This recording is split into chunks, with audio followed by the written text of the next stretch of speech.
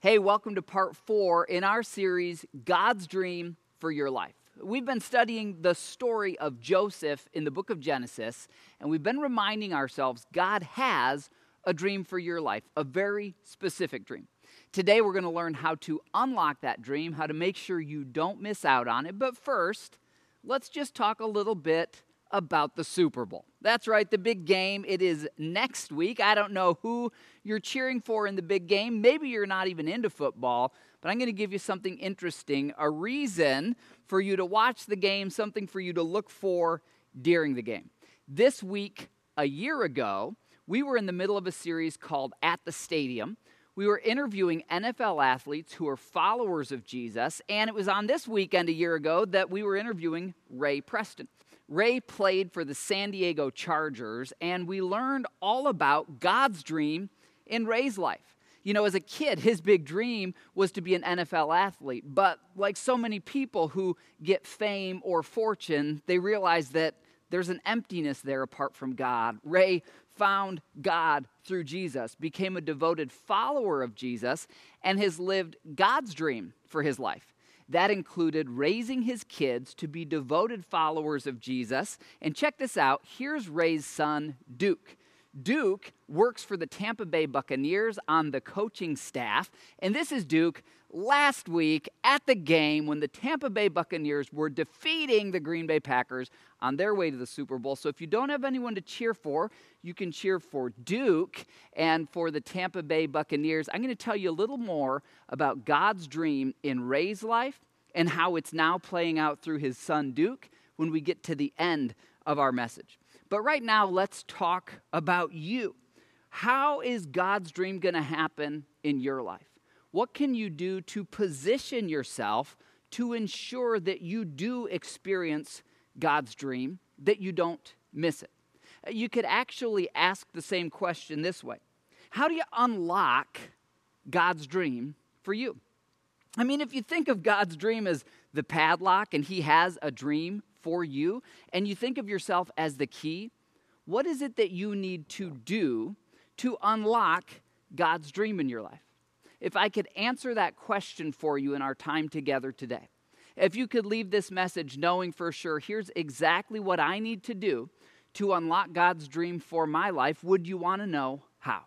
Well, that's exactly what we're going to learn today in the true story of Joseph, picking up in Genesis chapter 41. Now, if you missed any of the first 3 weeks, we've learned this about Joseph. God gave him a dream as a young man.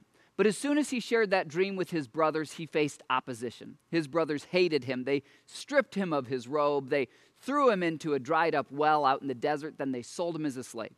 Joseph, at every turn, his life got worse and worse and worse, but God was still with him. And he kept doing the right thing. He kept believing in God.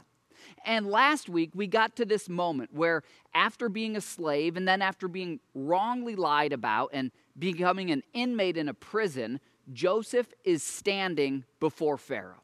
This is his big moment. And we learned that when we're going through prisons and through slavery, when we're going through difficulties in life, we are being prepared for our moment. But whether or not we'll be the right person when the moment comes to us, that's up to you and me. Joseph made the right choices. He was the right person. And here's how the story picks up in Genesis 41, verse 16. Joseph is talking to Pharaoh. Pharaoh has had this dramatic dream. And Pharaoh has been told that Joseph can interpret the dream. This is Joseph's one shot. This is his big opportunity. And what does he say right away to this world leader? He says, I cannot do it. I cannot do it, Joseph replied to Pharaoh, but God will. This is like the theme in Joseph's life. I can't do it, but God can. People might do wrong things to me, but God is bigger. That phrase, but God, that God is bigger, that God has a plan, that summarizes Joseph's life. And then if you skip ahead to verse 28 here in Genesis 41, you're going to see this same theme, that Joseph always saw God as bigger. Now, as he continues to talk to Pharaoh, he says this, it's just as I said to Pharaoh, God has shown you, Pharaoh, what God is about to do. So we see from this dialogue that Joseph was always looking for where God was at work. Whether he was in a prison or in a palace, he was looking to see where is God at work. And he was bold enough in his faith to say to someone like Pharaoh, God's the one at work here, Pharaoh. And essentially, Pharaoh's dream was a warning from God that a great famine would come, 7 years of abundance followed by 7 years of famine. And that if the people of Egypt didn't prepare, they would literally starve to death. But if they did prepare, they would have food for the famine and then food to care for other nations as well. Well, immediately after Joseph interprets the dream and gives God the credit for his gift, he says this to Pharaoh in Genesis 41, verse 33. He says, now let Pharaoh look for a discerning and a wise leader. Put that person in charge of the land of Egypt. Now, I just want to point this out. Joseph doesn't say, Pharaoh, give me this job. He doesn't say that at all. He says, Pharaoh, you should look for someone discerning and wise. And the reality is, everyone who knew Joseph, including his former boss, Potiphar, the slave owner, who also works for Pharaoh, everyone in that prison, everyone who knew Joseph knew he was discerning and wise. Now, I just want you to think about this for a moment. If a powerful person came into your life and said, I need someone discerning and wise, would you qualify? Joseph was discerning and wise because of his faith in God. Because even though the world might look at him and say, oh, you're of a different race that we don't like, you're a slave, you're an inmate, he never settled for those false identities. He said, my true identity is that I'm called of God. And God speaks to me and God leads me. And that's where Joseph got his discernment and his wisdom. He says, Pharaoh, you're going to need someone discerning and wise. In fact, then he continues and he says, Pharaoh, here's exactly what you should do, verse 36. You should stockpile a bunch of food to be held in reserve for the country. And as is typical of Joseph, he's thinking of the people who he's serving. He's standing before Pharaoh and he knows what Pharaoh most cares about is Egypt. And so in this moment, that's what Joseph cares about. And he says, Pharaoh, you should find someone wise and discerning who will stockpile a bunch of food. Why? So that the country won't be ruined. Pharaoh, I want you to succeed. I want what's best for you. I want what's best for the people around me. Did you know, as followers of Jesus, that should define us in our workplaces, in our communities, in our world, that we want what's best for the people around us? Well, look at how Pharaoh responds in verse 41 of Genesis 41. Pharaoh said to Joseph, I hereby put you in charge, Joseph, of the whole land of Egypt. Joseph, you're clearly a person of wisdom and discernment. You know how to solve this problem. You come highly recommended, and I hereby give you my authority. In fact, look at this, verse 42. Then Pharaoh took his signet ring. You know, that was the metal ring that they would use to stamp the wax on the official decrees. This was the symbol of authority. Pharaoh now gives his authority to Joseph, puts it on his finger, and then look at this. He dressed him in robes of fine linen. Think about this. The same Joseph, who as a young boy, he was so excited when his dad gave him that special robe. And then his brothers, overcome with jealousy and hatred, they ripped and destroyed what was Joseph's dream.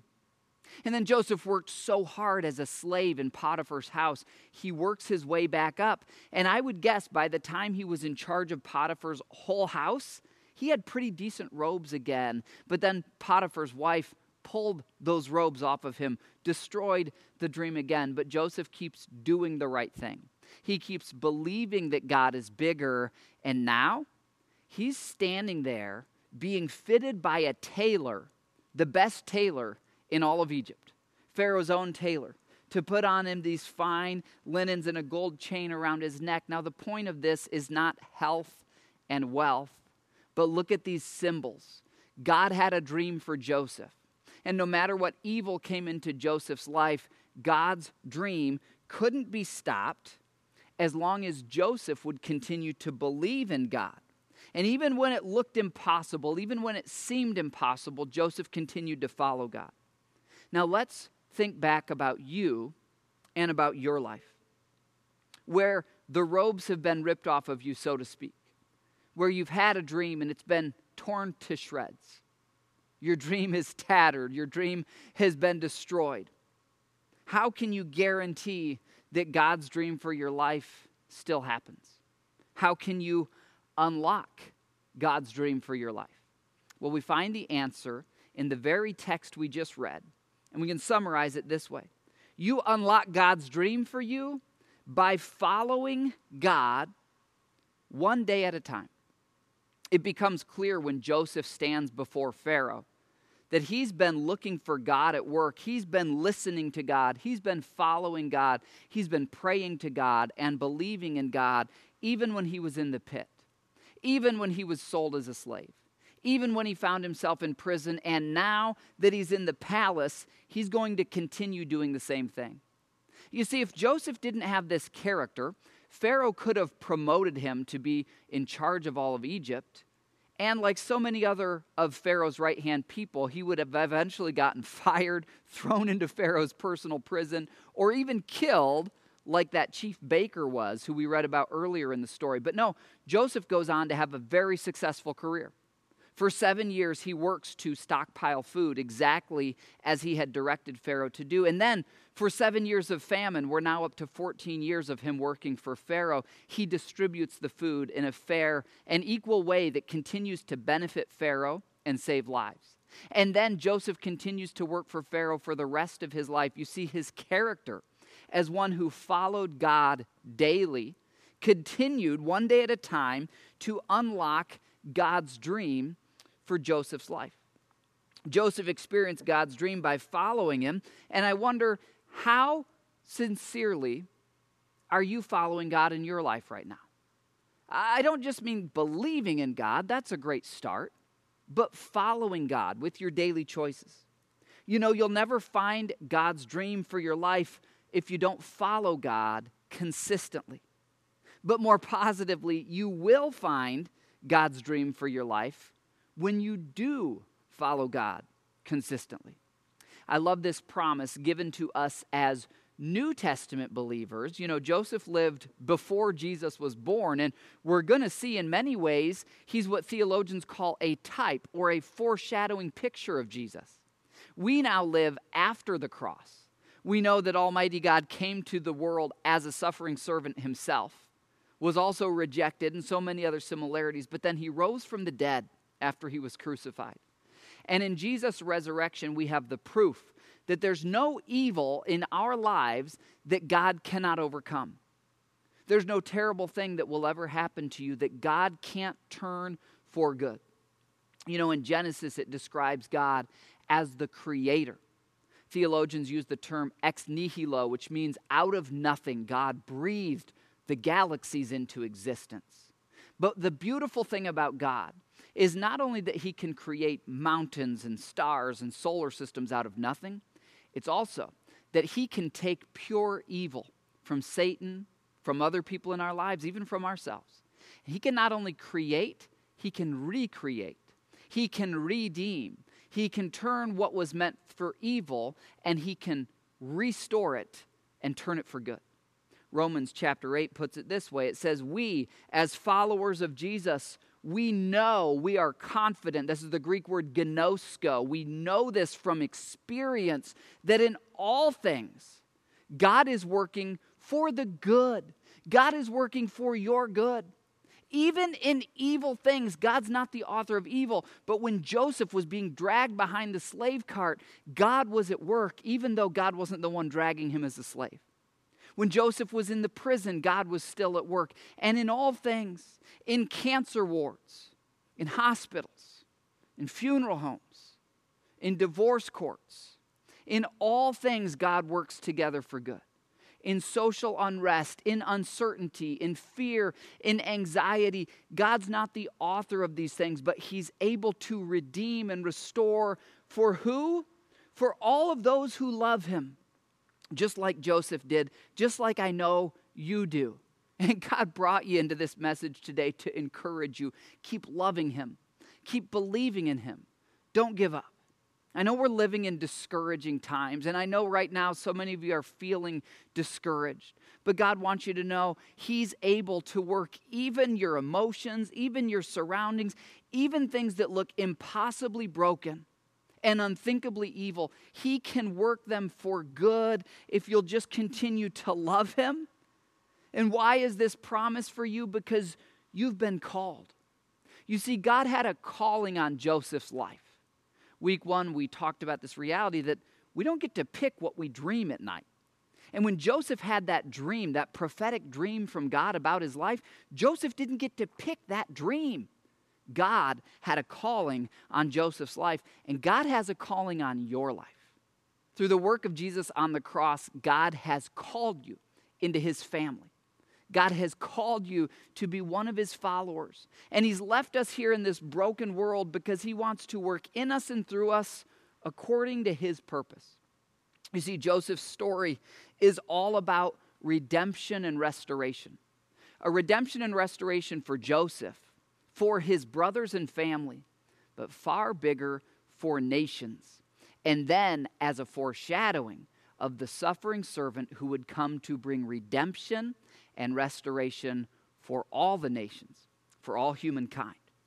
Well, here's a reality for you today. When I follow God one day at a time, I can be confident he will work all things together for good in his time. Keep following God. Don't lose your confidence as you obey him one day at a time. As you call out to him one day at a time, he will work it for good. I was doing some math as I prepared this message, and I was thinking, Joseph was 17 years old when his brothers sold him as a slave. Then he was a slave for at least 10 years. He was in prison for at least 3 years, so we're at 13. Then he works for Pharaoh for about 14 years, so we're now up to 27. In other words, there came a day where Joseph had been an Egyptian longer than he had been in his family. I don't know how long your suffering is going on, and if you just feel like my suffering is really all that's left of my life, it surely felt like that at some point for Joseph, but God had not abandoned Joseph, and God has not abandoned you. I want to encourage you, if you're going through suffering, to connect with us today. Because you see, God ministers to you when you join us for these messages through the preaching of his word. But God also wants to minister to you through the relationship you can have with other believers. Specifically, we have care groups, all sorts of care groups. We've got divorce care groups. We've got cancer groups. We've got groups for people who've lost children or who've lost loved ones. And if you text us the word connect to this number, we'll get you in touch with the grief share or the care or support group that can help you with what you're going through right now in your life. Well, as these years go on and Joseph is faithfully overseeing Egypt, the time finally comes when Joseph's brothers come to him begging for food. Now, it's a beautiful story, and we don't get to go into the detail of it today, but if you look in your Life Application Study Bible, you can read the detail. When Joseph's brothers show up begging for food, Joseph is so Egyptian-looking because it's been 20-some years of him being in Egypt that his brothers don't even recognize him. And it's this beautiful story, and Joseph eventually restores his brothers. He moves them into his palace home in Egypt. He gives them beautiful land where they can shepherd their flocks. Joseph's dad, the same dad who gave him the robe as a boy, moves to Egypt with him. And in Genesis chapter 50, at the end of the book, we're going to see that Joseph's dad finally passes away. And as was very important in this culture, the dad gives a blessing to each of his children, and he gives the biggest blessing to Joseph. Well, after Joseph's dad breathes his final breath, and they go and bury him back in his homeland, Joseph's brothers at this moment know Dad isn't watching anymore. We know what we did to Joseph when Dad wasn't watching. What do you think Joseph's going to do to us now that Dad's not watching? And that's where we pick up the story in Genesis 50, verse 18. It says that Joseph's brothers, they came and they threw themselves down before him. "We are your slaves," they said. In other words, they were so convinced that Joseph was going to kill them that they threw themselves down. Now, I just want you to think about the poetic irony here. Because after they ripped off Joseph's robe, what did they do? They threw him down into a well. Now they throw themselves down. Then they sold him as a slave. Now they say, "We are your slaves." And I just want you to press pause here. I want you to think about the unjust, unfair situations in your life. You know, it's human nature to say an eye for an eye, a tooth for a tooth. I'm going to get that person back. It's only fair that they suffer as much as I suffer. And Joseph is now in a place he has unchecked power.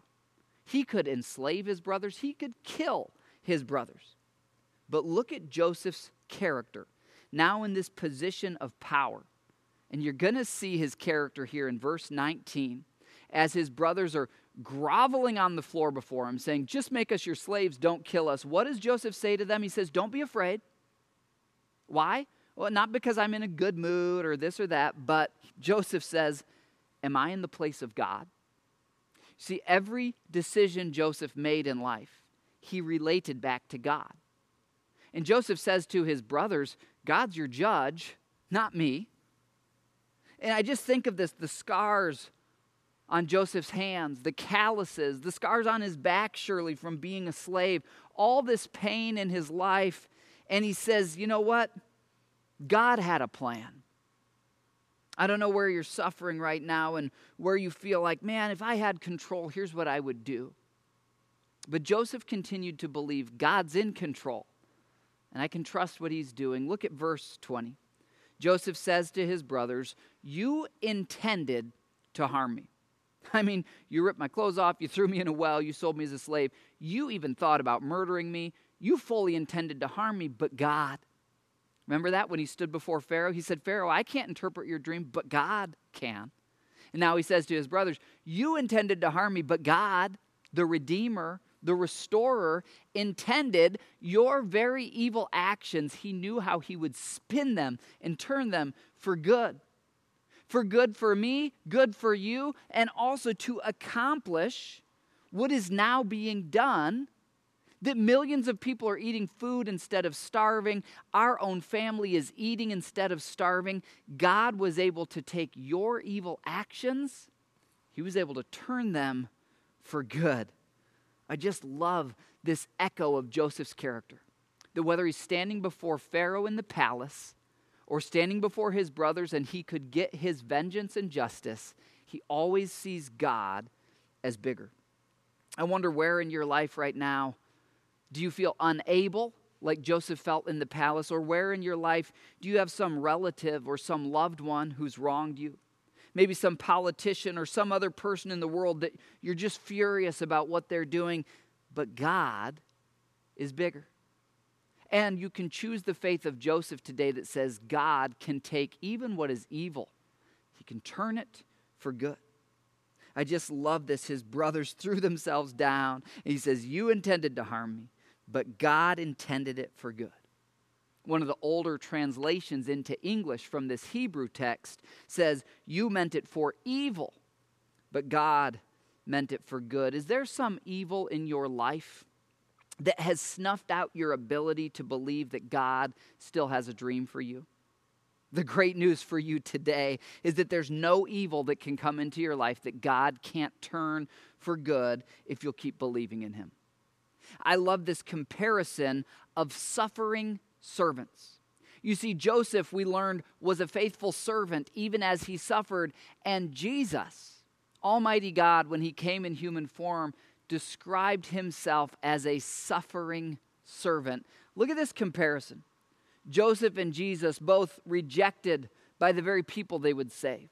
Both sold for the price of a slave with pieces of silver. Both humbly served to save nations. Both were prepared for 30 years of difficulty of preparation when they stepped into their moment, their destiny. Both forgave their enemies. And most importantly, both of them followed God the Father. Both of them obeyed God the Father, and that's what unlocked God's dream in Joseph's life. Even Jesus we see in the Garden of Gethsemane, and he says, Father, if there's any other way, if I could return humanity back to you any way other than going to the cross, please, any other way. Nevertheless, not my will, but yours be done. Father in heaven, I will follow you, no matter the cost, knowing that's what unlocks your dream in my life. I'm so excited to move from Joseph into studying Jesus. In Mark chapter 1, we're told this about Jesus very early in the morning. While it was still dark, Jesus got up, left the house, and went off to a solitary place where he prayed. Now, these next few weeks, we're going to study the Gospel of Mark chapter 1. We're going to learn all sorts of things about following Jesus. But one of the things that I saw when I first read Mark chapter 1 is that Jesus was always listening to the Father. Why is that? Well, it's because you can't follow someone if you're not listening to them. You can't follow someone if you're not watching and listening. I remember as a kid going on bike rides with my older brothers. They were bigger, they were stronger, and I would be behind them on my BMX bike. And of course, I was watching where they were going. If I closed my eyes while riding my bike, it would not have ended well. Are you actually following God? Are you watching for God one day at a time? Are you listening to God? That's what unlocks God's dreams in your life. You might say, John, how do I do that? Well, that's exactly what we're starting to learn as we open up this study in the Gospel of Mark. We're transitioning now from Joseph's life, God's dream, to Jesus' life. Jesus said, follow me. And God says, if you want his dream in your life, you've got to follow him. I love it the way the different gospel writers portray Jesus. You see, Joseph gives us a great example of following God through difficulty, but Jesus is the ultimate example because he was God in our difficulty. You know, if you look at the different gospels, there's 4 different gospels in your Bible: Matthew, Mark, Luke, and John. They each have different themes. Jesus as king, the Son of God, the Son of Man. But we're going to spend these next few weeks in the Gospel of Mark, where we have this similarity of Jesus and Joseph. Jesus as servant. Jesus who came, he would say in the Gospel of Mark, I have come not to be served, but to serve, just like Joseph. And I want to encourage you as we transition into the Gospel of Mark to make sure you have a Bible that you love reading. As always, if you don't have a Bible you love reading, text the word Bible to us. We'll get you a Life Application Study Bible. We've sent out 750 of these in the last few months, and we've sent them out of state, even out of country, to our online viewers. We want you to have a copy of God's Word that you love reading, because we're going to really learn what does it look like to follow Jesus today. Let me just give you a little taste of what we'll be learning in the next 3 weeks. Mark chapter 1, Jesus says this, come, follow me. This was to the very first disciples. And then Jesus says, I will make you. If you follow me, I will train you. I will even transform you. He says, you who are fishing for fish as a living, I'm going to teach you how to fish for souls that you'll take to heaven with you, become a fisher of men if you'll follow me. And then look at the very next verse in Mark chapter 1. It says this, at once they left their nets and they followed him. Following Jesus means leaving some things, and it means doing specific things. You see, our salvation is by grace through faith, and it begins the moment you believe. But true belief will affect your life. True belief will be followed by action. Following Jesus is all about believing and obeying. Now, Joseph in the book of Genesis, he didn't have Jesus' life to follow, but we do. And so we get so much more information than even Joseph had about here's what it looks like to follow God. You know, knowing about Jesus and following Jesus are 2 entirely different things. And I just want to ask you today, are you a follower of Jesus? Have you ever said to God, in every area of my life, I want to follow Jesus? Well, let me summarize for you the very beginning, and then next week we'll continue. What does it look like to follow Jesus? There's 3 first steps you've got to take. First is repent and believe. That's that moment of salvation where you say, God, I need salvation. Second is you've got to be baptized as a believer. Not your parents baptizing you, but you saying, I believe this for myself. And then third is for the rest of your life, you just do what Jesus says. Now, I want to invite you, if you've never been baptized as a believer, we have a baptism weekend coming up. Text the word connect to us, and we'd love to see you be baptized. In fact, if you know another believer who you want to baptize you, our pastors can baptize you, but it's one of my favorite things about our church is we'll often see parents and others who've brought a friend to Jesus baptize that friend or that child. It is God's will for you to place your faith in Jesus, then for you to be baptized, and then for you to follow Jesus one day at a time. Well, at the beginning of our time, we asked the question, how do you unlock God's dream for your life? And here's what we've learned today.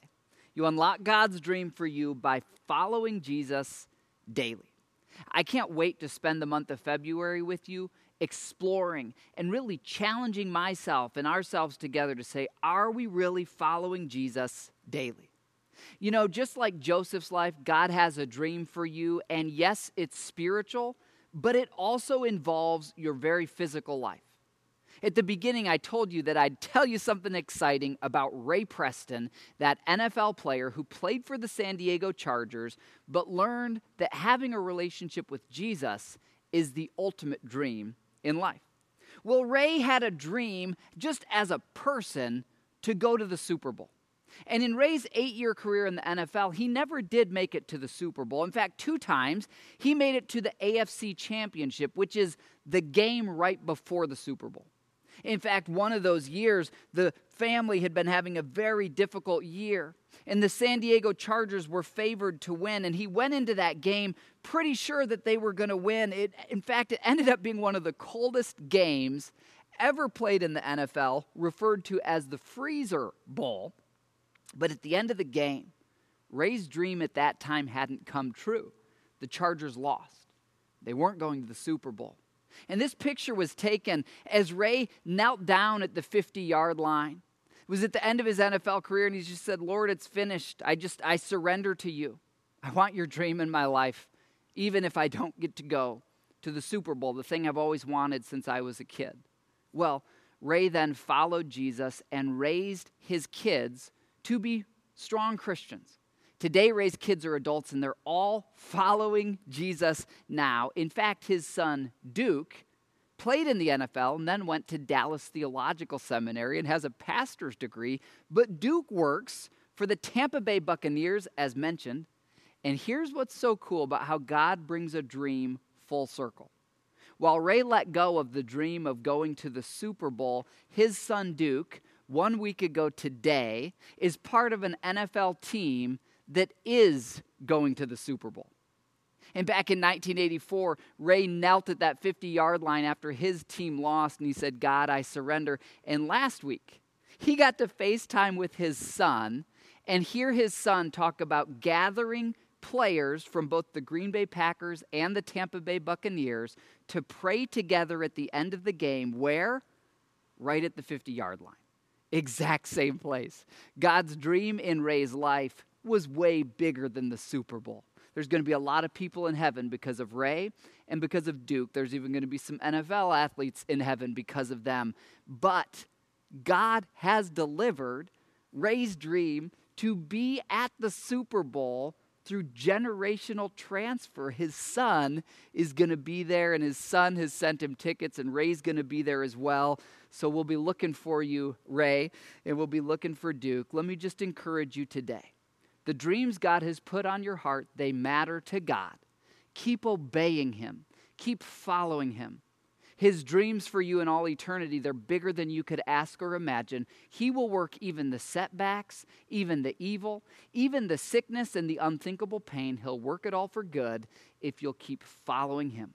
Join me next week. We'll really dig into following Jesus together in the Gospel of Mark. Let me pray for you right now. Father, Lord, every single one of us, we have pain in our lives. We have distraction. We have circumstances that make us think your dreams couldn't happen and our dreams are dead. But Lord, we've learned from Joseph that even what is meant for evil in our lives, you can turn it for good. And Jesus, through your work on the cross, you've proven that even the most powerful villain of all, Satan himself, can't win against you. That you can defeat death, that you can defeat sin, that you can raise a body back to life, that you can give eternal life. And so, God, we remind ourselves today that just as you had a calling on Joseph's life, you have a calling on our lives. And so, Lord, we will follow you one day at a time. Lord, we commit into your hands really this next month of our lives. We just want to follow you, Jesus. We want to really just zoom in on being devoted followers of Jesus. Lord, would you show us, reveal to us how we can better follow you, how we can love you more. And in the process, would you unlock your dreams for our lives? We pray in Jesus' name, amen.